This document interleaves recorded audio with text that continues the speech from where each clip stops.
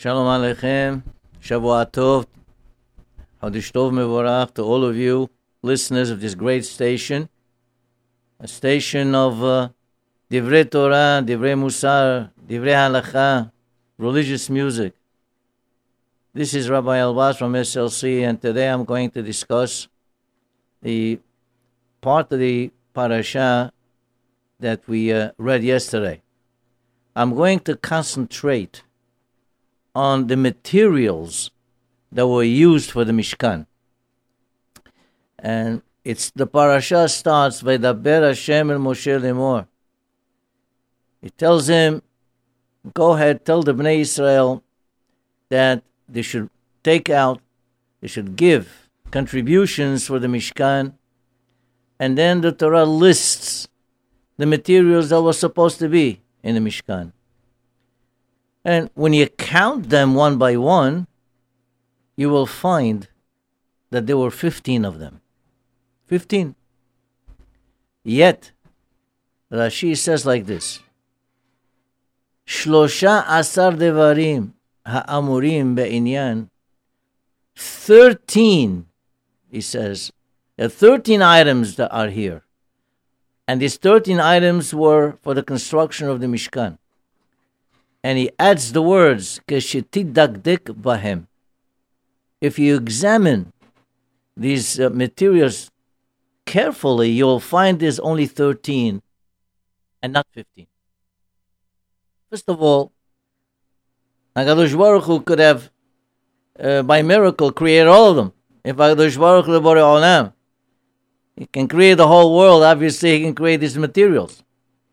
But Hashem wanted that the Bnei Israel themselves contribute in order to give them the zechut of building the Mishkan.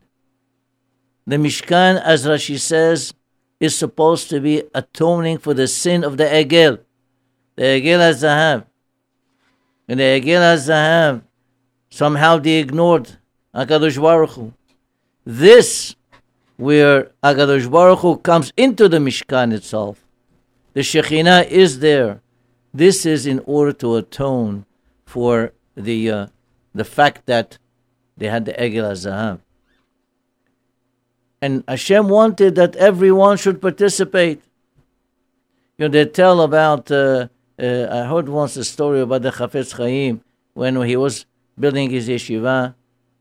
A wealthy man came over to him and they said, you know what? Forget about even going and making any appeals. I'll foot the whole bill for the entire yeshiva. Obviously, someone today would come and give us contribution, one whole sum for the entire building. Hey, that's great. But the Chafetz Chaim said to him, no, I would like first to go ahead and try to give a zechut for each Baal Abayit around here. All these people, I want them first, they have a little part of the yeshiva. And then you can contribute the rest. But he wanted to give the zechut. Over here also, Hashem wanted to give a zechut to everyone. But now, how do we understand the fact that Rashi says it's 13? Now, we know one thing. When Rashi Alav Shalom says it's 13, it must be so. Whatever Rashi says is kadosh. That means that there are 2 items that should not be counted. Question is, which 2 items should not be in the heshbon? Which ones? So different mefarshim, they say different opinions. The Siftei Hachamim, he brings 3 different opinions. He says the following. He says, there's 3 kinds of wools that are part of the items listed. Techelet, that's like a sky blue type of wool. And there's argaman, which is purple wool. Vetolat shani, which is a scarlet wool. So he says all these are wools. It's just different colors. Therefore, perhaps that's what Rashi meant, but there's only 13 because these three are not as counted as one. So that leaves us with 13. That's one opinion. Another opinion, he says like this. Towards the end, we have Abnei Shoham ve'Abnei Miluim. These were precious stones that were used for the garments of the Kohen Gadol, as it says, la'ephod ve'la'hoshen. And these precious stones were not contributed by the Bnei Israel themselves. Here there's two opinions how these precious stones came about. According to Rashi, what happened here was that the Nesi'im, when they were approached to contribute for the construction of the Mishkan, they said, don't worry about us. Let the Bnei Israel give, and then whatever is left out, we'll fill in the rest. If the Mishkan costs $50 million to build, and they're only getting $30 million, we'll give the other 20. Yeah, it's also an admirable thing. But what happened was, the Bnei Israel gave more than was necessary. They brought in more material that was required for the construction. So now the leaders, the Nesi'im, were left in the cold. They can't contribute for the construction. Well, they say, okay, in that case, we're going to contribute the precious stones that are going to be used for the garments of the Kohen Gadol. These were very expensive items. Still, Rashi points out, this was considered as an act of negligence. They shouldn't have waited until the end. They should have come up straight and tried to help out from the very beginning. And because they did so, a Yud was left out. It says, "Vayavi'u hanisi'im." After the scene over there, there's no Yud. It says the Yud was dropped. And that's why it was dropped, because it was somewhat an act of negligence of them not to come up front and contribute immediately. Or there is another shot that the Nesi'im, the word Nesi'im, as Yonatan ben Uziel says, and we have this in various different Pesukim in the Tanakh, that Nesi'im means clouds. Like Ma'ale Nesi'im Berakim Lamatar Asa, that we read this psalm, this Tehillim on Shabbat and Shahrit. So Nesi'im over there means what? It means the clouds. So what happened here is that the precious stones were not given by anyone. Actually, they came in on the clouds, riding on the clouds, and they came straight to them. It was a nest. It was a miracle. The miracle was that HaKadosh Baruch Hu provided for the precious stones. So, therefore, Siftei Chachamim says, these two that were not contributed by the Bnei Israel, either they came as an act of negligence by the leaders, or because they came in as a miracle. These two were not counted in as part of the 15, and therefore we're left with 13, as Rashi Alav Shalom says. Another opinion is the following. Listen carefully. There were two items there that were not contributed directly by the Bnei Israel either. The Tachash. Tachash was a creature that was created for the purpose of the construction of the Mishkan only. It never existed before, and it never existed after. It was only special for the Mishkan. And it was HaKadosh Baruch Hu created just for that purpose. Nobody brought that. And the Atzei Shittim. What is Atzei Shittim? These are acacia wood. Acacia wood, which is a special kind of wood that was used for the beams to hold the Mishkan. Where did it come from? Who brought these things? What was the source, the origin of these? And Rashi tells us later on when it says, Ve'asita et hakerashim. Normally, when HaKadosh Baruch Hu tells Moshe Rabbeinu to do something, he just tells him, Ve'asita menorah. Not ha-menorah, menorah. Ve'asita aron. Not ha-aron. Ve'asita shulchan. All is just without the hay. But here it says, Ve'asita et hakerashim. The beams. In other words, those that we already know of. And which ones? It turns out, the Midrash says that these beams were brought by Yaakov Avinu. Yaakov Avinu, when he came down to Mitzrayim, he brought these beams with him. This Aseh Shittim, he planted them in Egypt. And he instructed the Bnei Israel that when they would come, they go back to Eretz Israel, then they should take these Aseh Shittim with them in order for the building of the Mishkan. So therefore, these two items, the Tachash, which was provided by Hashem, and the Aseh Shittim, which was provided by Yaakov Avinu, as far as the Siftei HaChamim is concerned, perhaps these are the two that are not counted. And we're left again with 13. Well, there is another opinion. This is a fourth opinion. And this has to do with the Shemen Lamaor. Upsamim, the Shemen HaMishha ve'liktoret hasamim. The Shemen, the oil, was used as a fuel in order to light the menorah.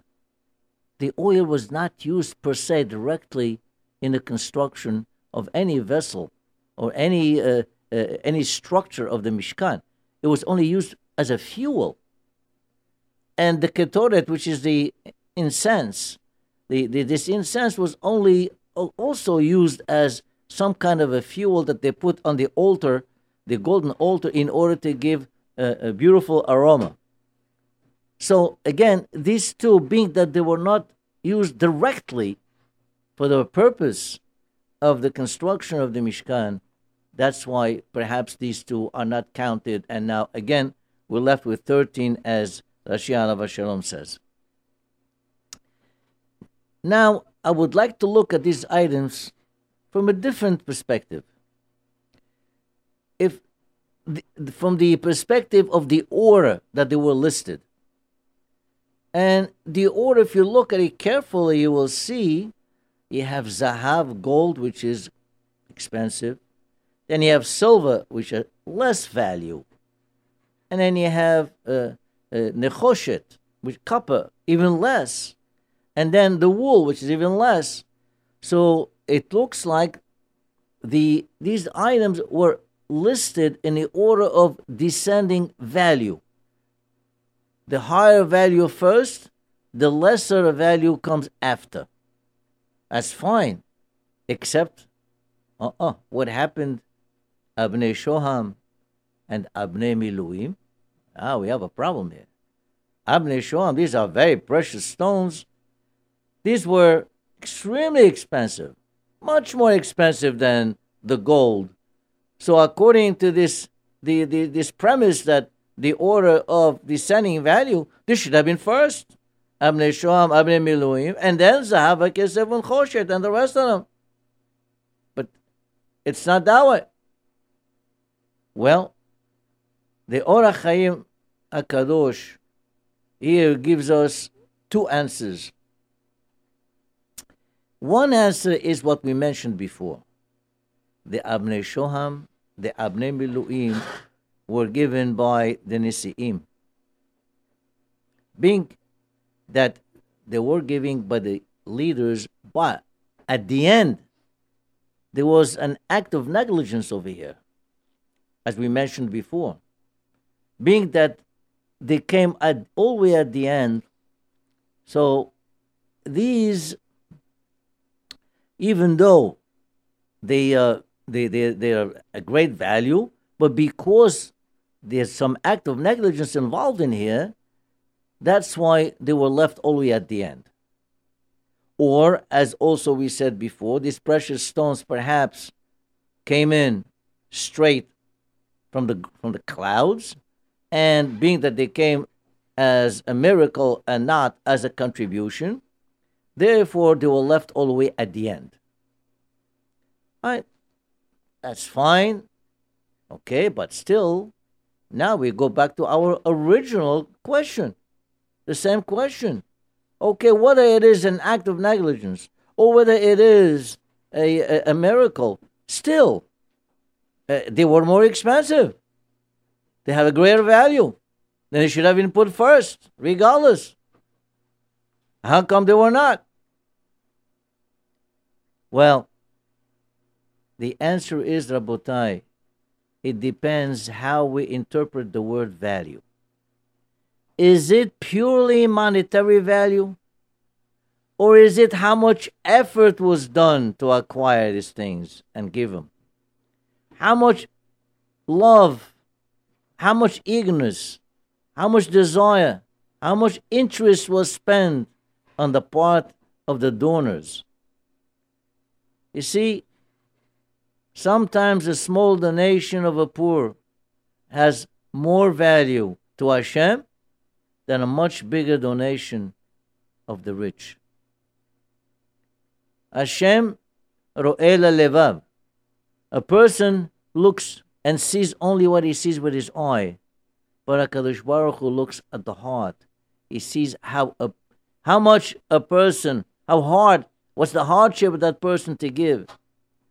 And as we say, lefum sara agra, the more tsar, the more pain and a burden it is for a person to give something, the more reward he gets. At this point, I'd like to bring an illustration from a midrash. The midrash speaks about King Agriphas HaMelech. In English, they call it King Agrippa. He was a grandson of Hurdus, what we call in English Herod the Great. Nothing great about him. He was a Rasha. But one good thing he did in his lifetime, he rebuilt the Beit HaMikdash, the second Beit HaMikdash, into a really beautiful, sumptuous building. A building that people from far used to come just to see and appreciate the beauty of that building. King Agrippa one day, as the Midrash says, he came over to the Kohen Gadol and the Beit HaMikdash. He says to him, today, the Beit HaMikdash is closed. No one can bring anything. Why? Well, I'm bringing 1,000 olot. 1,000 sacrifices as a olah for Hashem. 1,000. Hey, that's a lot. So, don't accept anything. You're going to be kept busy all day long. Fine. Then what happened is, in the middle of the day, a poor man comes, and he has 2 turtle doves. And he brings these to one of the Kohanim. He says, I would like you, please, to take these as a korban from me, korban nedaba from me. The Kohen says, I'm sorry, I cannot accept it. When we cannot accept it, please, you have to accept it.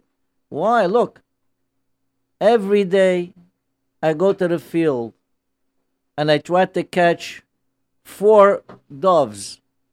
2 of them I use for my parnasah. The other 2 I bring to the Beit HaMikdash. And with the zechut that I bring these 2, the next day HaKadosh Baruch Hu helps me and I always find the 4. If you don't take these 2, you're going to cut my parnasah. Who knows what's going to happen tomorrow? So the Kohen accepted it. He had no choice. The man was appealing to his conscience. He had to accept it. He did. That same night, King Agrippa had a dream. And he was told in the dream that the 2 doves that poor man brought to the Beit HaMikdash were worth to Hashem more than the entire 1,000 olot, 1,000 sacrifices that the king brought in. 1,000 sacrifices for a king, it's nothing. But the 2 doves that brought in with this poor man, with love, with pure intent, that Hashem should give him parnasah, that had a greater value to Hashem. Very often we do things by rote. By rote means that without really thinking what we're doing. We pray by rote many times. Many people pray. Why not? They just read the words and enunciate the words without really understanding the significance of the prayer. I'm not saying that each Jew must understand every single word that he's saying in the prayer. The kavanah, at least it must be that the person that is praying at least should know that he's in front of Hashem, that he's praying to Hashem. If he can understand the words, it's even better. But as a minimum, he should understand the first paragraph, for example, of the Amidah, and have some kavanah that he is praying. But many times we pray by rote. But you see, one time, one person asked me, Rabbi, why do we have to make these repetitions of the prayers every single day? I prayed yesterday, that should be enough. I said to him, did you have breakfast yesterday? He said, yeah. So why are you having breakfast today? You had it yesterday, is not enough? So he understood, Rabotai, just like every day we need nourishment for the body, for the guf, every day we need nourishment for the soul, for the neshama. You have to keep your body healthy, and we have to keep our neshama also healthy. So this is important. Sometimes we give tzedakah and it looks like someone is yanking the money out of us. But sometimes we do chesed, to show to the others, hey, we're doing something great. This doesn't mean, Haz v'shalom, that the mitzvah is not done. Once a person gives tzedakah, he is fulfilling the mitzvah, regardless. As we said at the beginning, HaKadosh Baruch Hu tells the Bnei Yisrael, v'ikhu li teruma. What does li mean? Bring this contribution, li, to me. What does that mean? Rashi says, lishmi, for my sake. What does that mean, for my sake? Why? Is it always different? Well, it turns out that when you give tzedakah to a poor man, whether it's for the sake of the poor man or for whatever, it doesn't matter, as long as the poor man has some benefit from it. No matter what, he's going to be using this for his own meals or whatever. He's benefiting from it. But when you give something to the Mishkan, which is for HaKadosh Baruch Hu, here, what? Hashem is not benefiting from this. The whole world belongs to Hashem. Everything belongs to the Borei Olam. So that's why I said, in this particular case, lishmi, has to be to my sake. But in general, we do fulfill the mitzvah. But also, the way we fulfill it, the behavior that we display, is very important. So this is teaching us that the way we fulfill the mitzvah and the behavior we display in fulfilling the mitzvah is just as significant as the fulfillment of the mitzvah itself. Therefore, in the future, Rabotai, we should really heed this. We should be more careful. Of course, by doing chesed, we're really fulfilling a great mitzvah, or by giving tzedakah, or by giving a nedavah to the synagogue. We are, regardless, we're still doing a mitzvah. But it is a lot better if we would do it with our heart, if we do it with a smile. That goes a long way, and Hashem looks at that and appreciates it. So, Rabotai, I just want to remind you again that if you can help to perpetuate this beautiful and great religious station, please do so. Whenever you can, try to help this station. At the same time, I want to bring up the fact that we do have a beautiful and social hall in our synagogue. If you have any simha, please come and look us up. Also, it would pay for anyone just to come and look at the breathtaking Aron HaKodesh that we have. Unbelievable. Come take a look. It'll be worthwhile to make a trip just to see that. Tizku lamisvot, Rabotai, and Shavua Tov to all of you.